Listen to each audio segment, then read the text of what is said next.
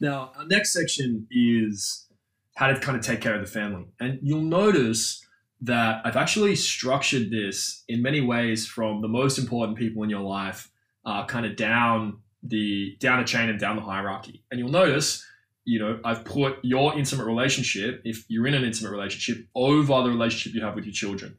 Now, the reason that I've done that is because the relationship that the two of you have in your intimate relationship is the most important relationship within the family unit. Because if that relationship's not strong, just like if the relationship with yourself isn't strong, then every other relationship is going to be impacted by that. And we all know people, and we all might be people who've grown up and their relationship with mum and dad wasn't very good. They didn't prioritize the relationship. They just focused on the kids.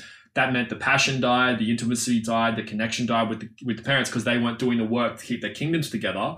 And so the kids grew up and, they thought it was their fault, or they didn't get the right role model, or something didn't work in the way it was supposed to have worked. And so I'm not saying that your children are less important than you. What I'm saying is the rank order of the relationships from most important to least important is your relationship with yourself, then your relationship with your intimate partner, then your relationship that your family has and your intimate partner and yourself have with your children.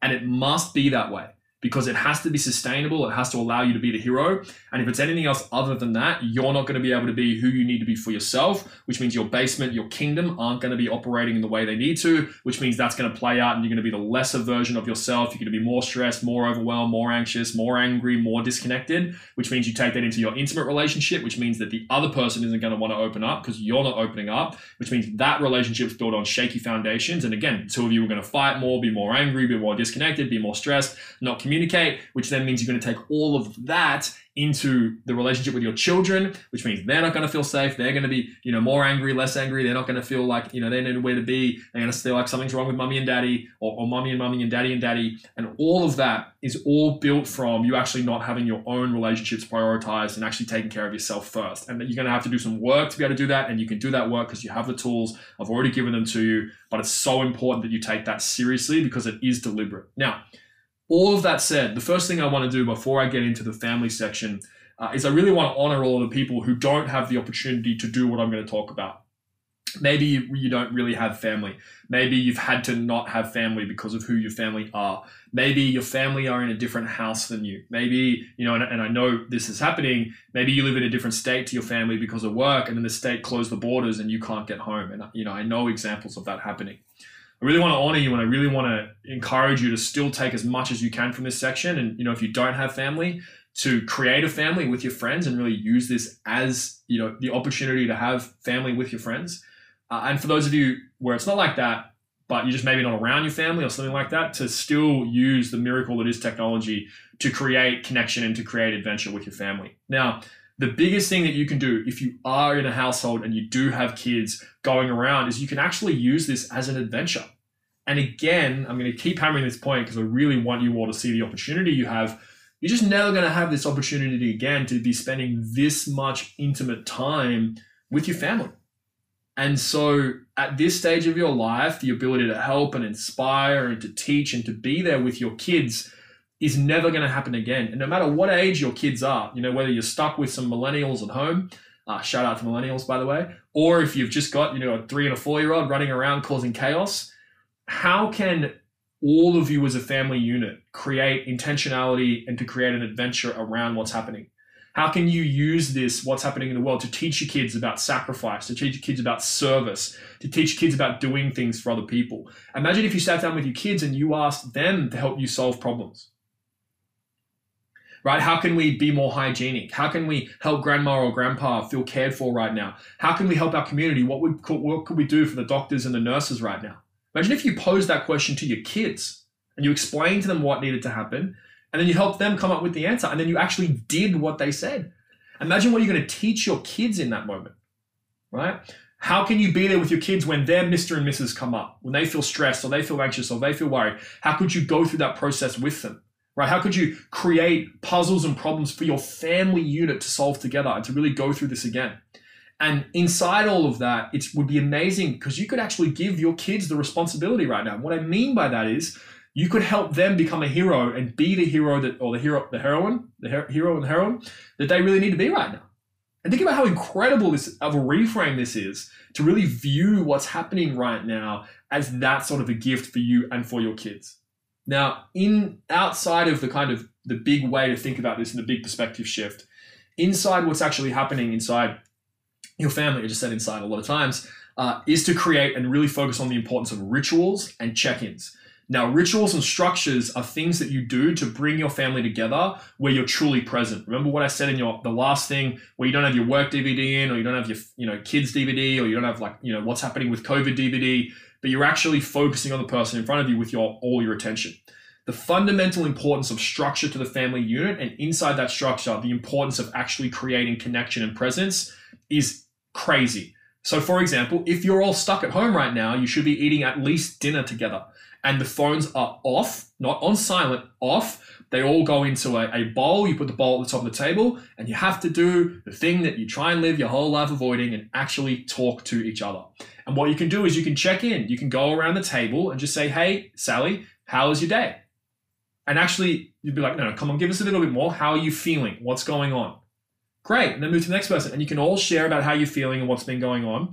You can talk about some challenges you've been going through. You can maybe, think about a question or ask a question you've really been focusing on, asking them what's new. And then the big thing is to actually share gratitude, right? Like, what's one thing you're grateful for? And you can actually run this as your family dinner. I really encourage you to do this. My family has a group Zoom call because we're all over Australia right now every week. It's on a Sunday morning. And again, I encourage you to do that as well, or Google Hangouts. It's very easy to figure this technology out, especially if you're committed. And then use that to actually check in with people and see how people are going, and then to honor people, right? To actually go around and be like, hey, I really loved how you unpacked the dishwasher, or to give everyone an opportunity to honor someone else around the family unit. And if you take this seriously, especially if you and your intimate partner are both enrolled in this, you'll create beautiful moments of connection with your family, and you'll feel your family come together over this, when in a normal instance, you just would have kept going through the motions, or actually, not even really thought about this. And taking the time to slow down and really create intentional connection with your family is going to do wonders. Now, of course, being around each other is going to cause probably more stress than it normally would in some situations, and you're going to have people not feeling great. And what you can do is use this as an example to build a culture inside your family household where you speak the truth without judgment, right? Without anyone doing anything wrong, because you're a team, you're trying to get the team to be better rather than figuring out who's wrong or who's right. And you actually do the work to get into, the Mr. and Mrs. that are coming up, the fear, the anxiety, the stress, the sadness, the why is he always doing this, the how come he never leaves me alone, that he's always picking on me. You can get through all of that, make sure people are taking responsibility, and actually powerfully as a unit decide what you need to do. Now, the last thing that I kind of want to leave you with is to, again, be creative in all of this, because your creativity can just solve so many things. And I wonder what your kids need to start doing to take care of themselves. Right? What do your kids need to do to put themselves first? Really think about that. Like, what do your kids need to be doing to taking care of themselves, to putting themselves first? How do they need to be towards their own kingdom? How do they need to be the hero inside their own mind? Are they at peace or at wartime? How can you help them with various components? And again, it's really important to realize that every family member you have is going to be in a different place in terms of wartime or peacetime. Right? Now, as a society, we're at war, obviously, but as an individual, one of your family members might be in the trenches. And so how can you create service inside your family for that person? And then again, if people don't want to serve, realize that's okay. It's just that they're in pray mode and they're worried about being in pray mode. And how can you be with them in that place and help them let go of their pray mode so you can be there with your family? And I wonder what would happen to your family unit if you realize that people aren't ever trying to hurt each other. People are just in pray mode. And they're just in pray mode because their mind is being triggered, whether they like it or not. And it's just easy for you to step into that and to do something about it. Now, the final thing that I'll say is I just want to hammer this point one more time. This can be the greatest adventure your family's ever had. This will be a time you look back on with fondness because of all the time and the jokes and the love that you guys got to spend with each other, and you actually rediscovered what it could be to be a family. Now, the next section in this, and the final section on other people, is actually, to just then talk about your friends. And again, your friends, it's everything that I've said applies here together. Everyone's going to be in different places in terms of the trenches or the home front. How can you create service and connection with your friends? How many Zoom calls are you having a week with your friends, right? Right now, I've got 3 different Zoom calls happening. One with family, one with one set of friends, and one with another set of friends, and then one with my business, because I'm creating maximum connection and creating community, and this is an opportunity for us to come together. Again, to use that structure of a check-in. How are you going? How are you feeling? What's new in your life? Those are the 3 questions. What are you grateful for about now? And is there anyone you want to honor who's here as part of this friendship circle? Right? How can you create that structure with everyone that's in your life so that you're just using this opportunity to get deeper and deeper into it? How can you serve as a group of friends? How can you all be heroes? How can you be creating connection together? How can you be standing there with each other? Can you listen to this program together and go through things together? Can you create a book club where you're all listening to a book at the same time? There's so many ideas that you can have to use this time and this big moment of pause that we've all gone through to really be there with each other and really to create connection and service. So again, not too much to talk about with the friends because it's kind of everything that's already been spoken about. And to really take this opportunity to give more love, to give more light, and to give yourself to the people around you because you've given yourself to yourself. So there's nothing in the way for you to just serve and love and be who you've always been. Now, we've got one more section after this. I'm going to talk briefly about the impact of this on finances and talk about how I would relate to finances. Well, then, that last section will be the tool for that little delving or that little conversation you can have with anxiety. And then we'll be done.